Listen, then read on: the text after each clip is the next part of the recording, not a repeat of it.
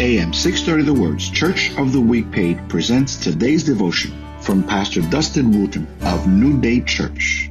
2 Corinthians 12, 9 through 10 says this, "But he said to me, my grace is sufficient for you, for my power is made perfect in weakness.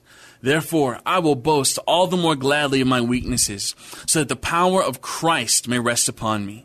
So for the sake of Christ, then, I am content with weakness, insults, hardships, persecutions, calamities.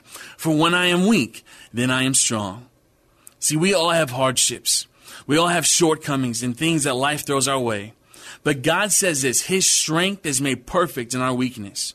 So no matter your circumstances, God can see you through to the end to give you hope and peace in the future. Hear Pastor Dustin tell the story of New Day Church, our Church of the Week, this Sunday afternoon at 1 on AM 630, The Word.